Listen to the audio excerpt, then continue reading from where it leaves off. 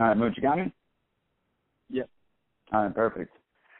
All right, so, hey, let's start off with first. Just want to let you know, if we start, towing a line or step on a grenade or anything, just know that this isn't live. If you want to, just let me know to cut anything, like, no problem, all right? Yeah, no problem. I appreciate it. Thank you. Very nice. No problem. So, Mooch, other than, say someone, in general, you hear Anthony Scaramucci, they may hear, the guy who lasted, with 10, 11 days in the White House. But what people don't know is, you're an unbelievably successful businessman, entrepreneur. You founder and co-manager of Skybridge, which is your investment company. Is that correct?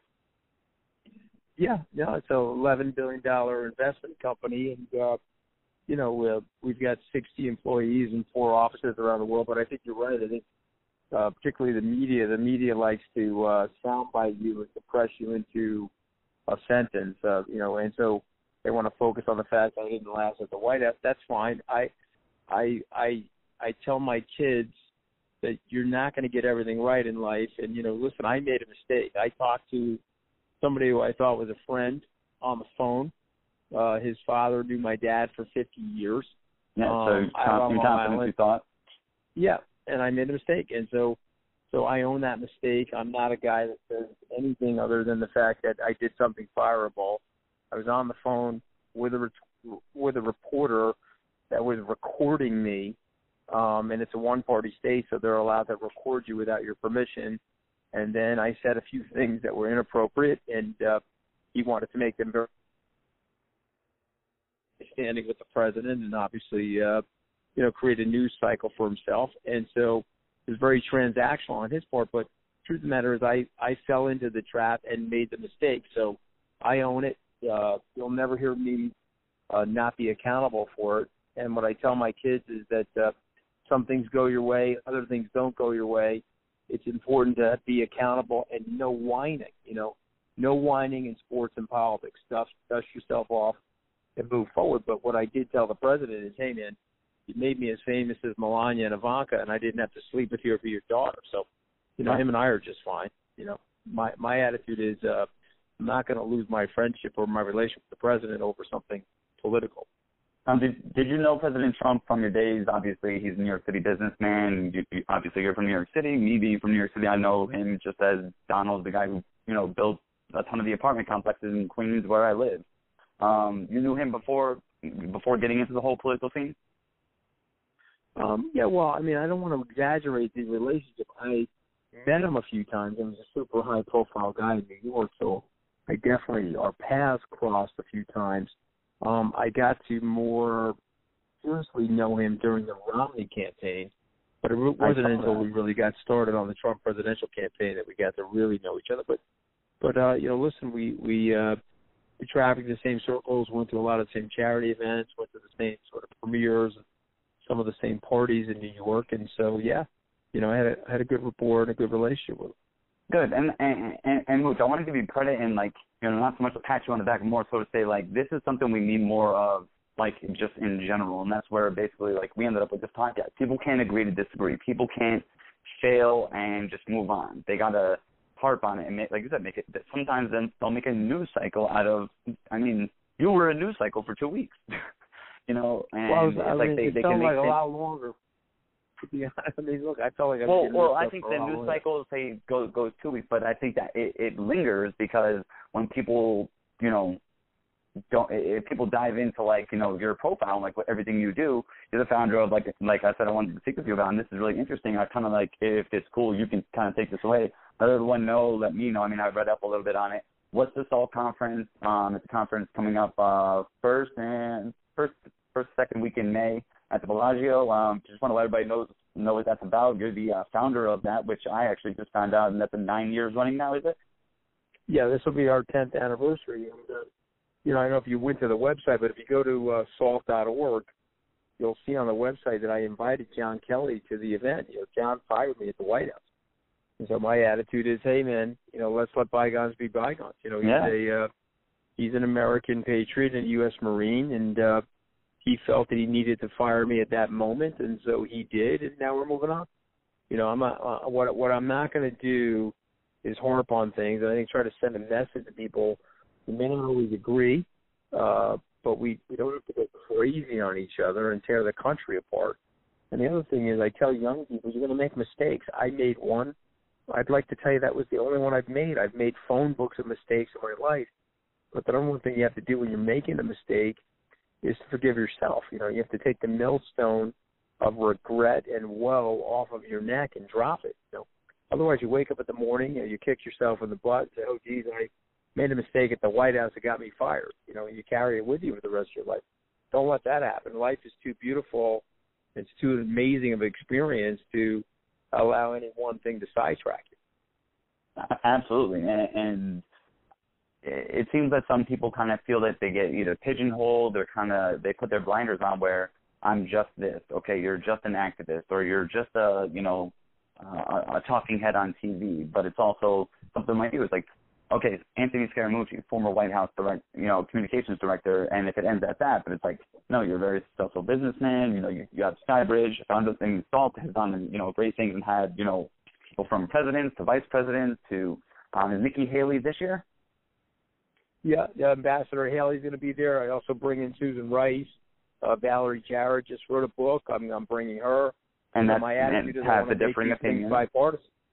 Yeah, exactly. The thing is to make it bipartisan, make it an open forum, and we have differences, but you know what? We have way more in common.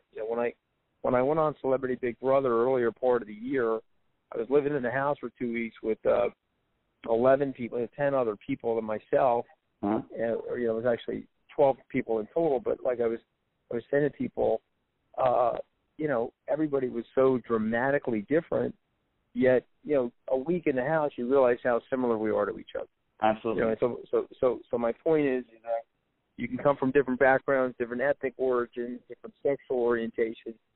Big deal. We all have so much in common. Let's just try to relax a little bit.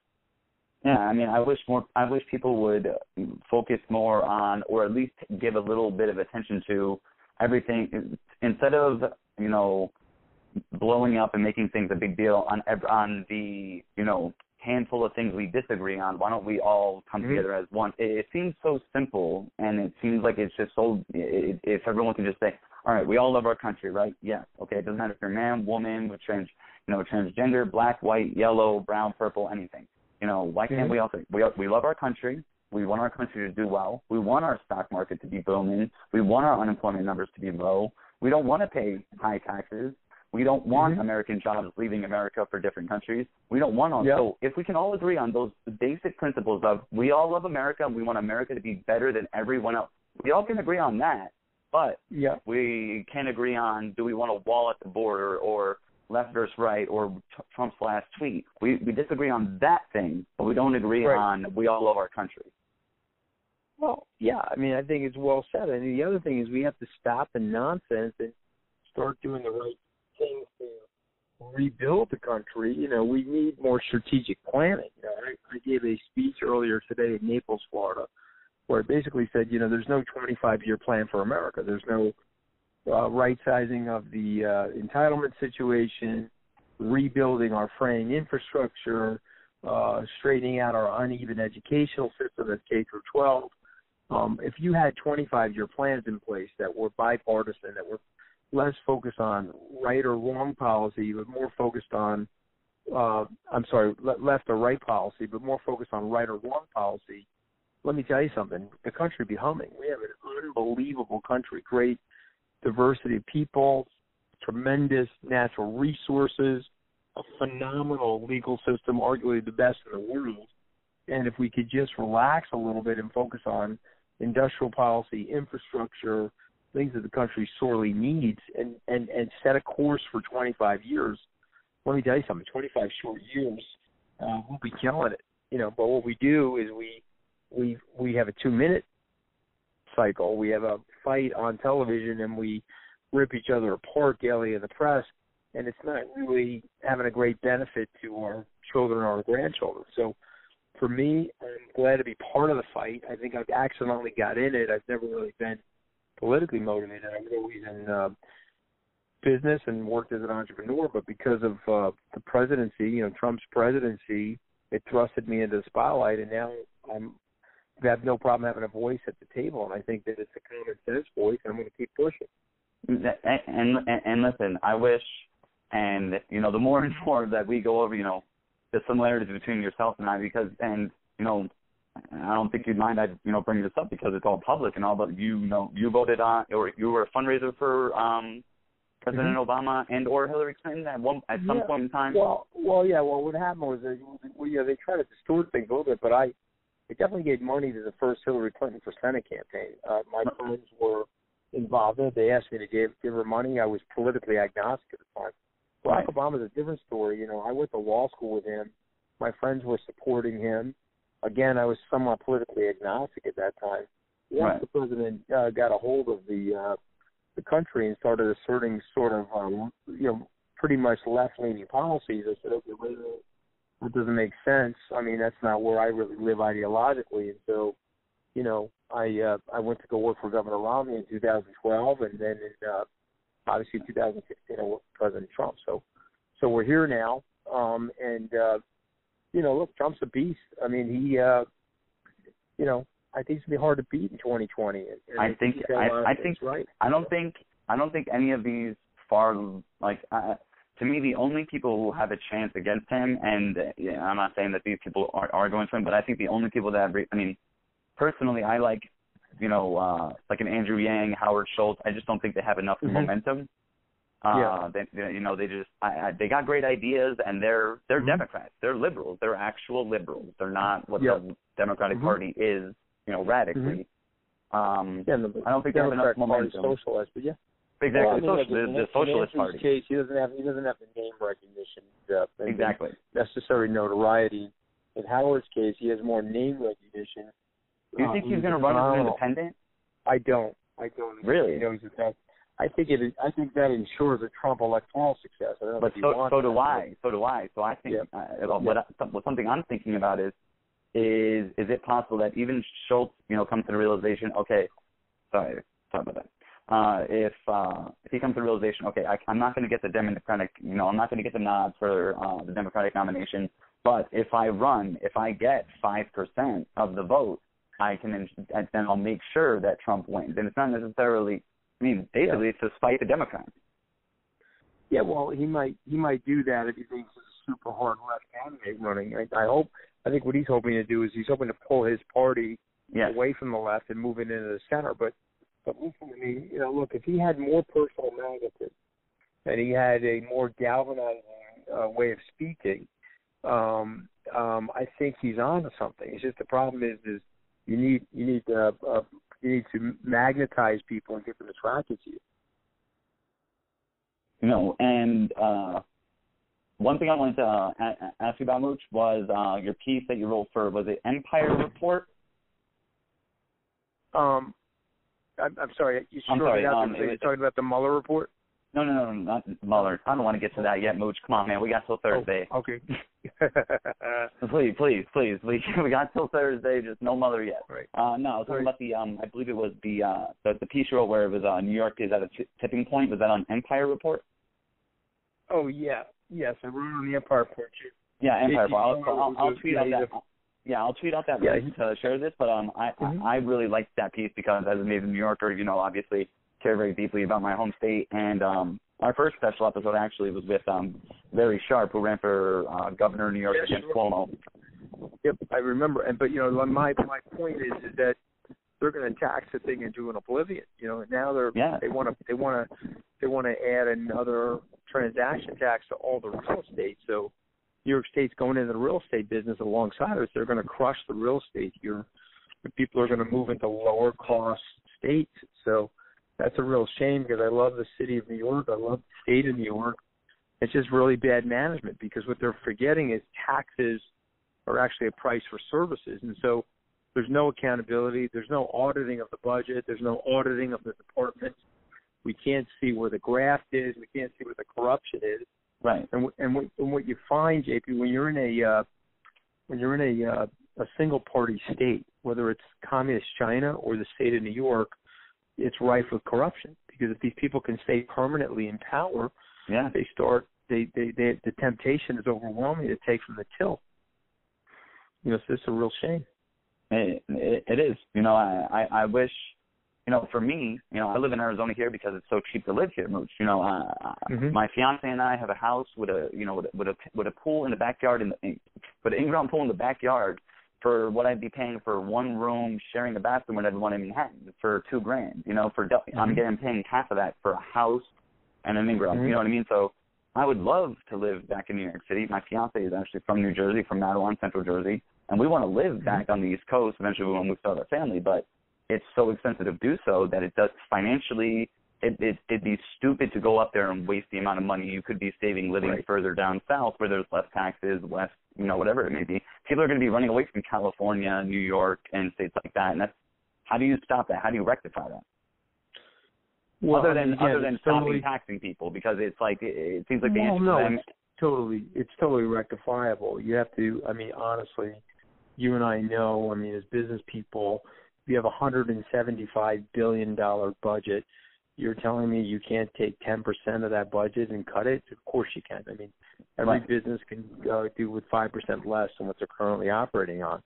And businesses in cyclical situations have to do that. The government is on this entitlement system where they feel that they get to raise taxes and raise rates, and every year they have to have growth.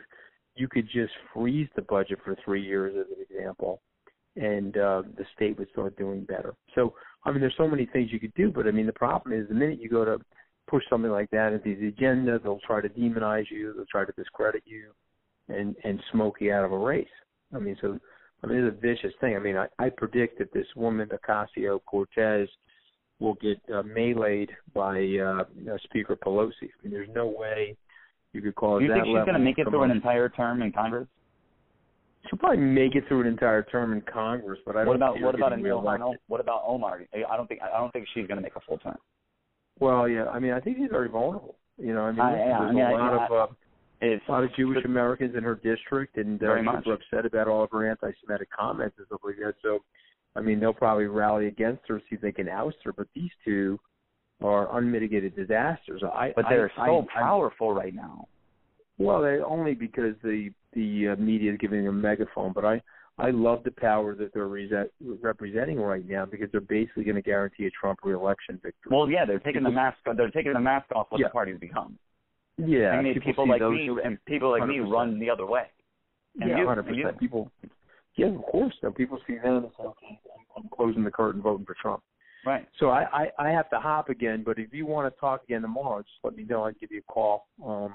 Amen. I really like it. Is there a better time for you, morning, afternoon? Yeah, probably the best time for me would probably be around 7:30 tomorrow morning. Does that work? And that's what time? That's 7:30. That's very early. Well, no. It's too early for you. I get up at 2:30 in the morning each morning. All right, so here's what you do. Text me at 7:30 Eastern, and then I'll give you a call. Cool. How's yeah. That? Actually, that's 4:30. Yeah, I'm at work at about 3:45 in the morning, so we can actually talk from like 4:30 to 4. 4:30 to 5. That'd be great, man. Yeah, whatever you need. Okay, just send me that text, and I'll give you a call at 7:30. Perfect. We'll just talk in the morning, man. I really appreciate it. God bless you, man. Have a good one. You too.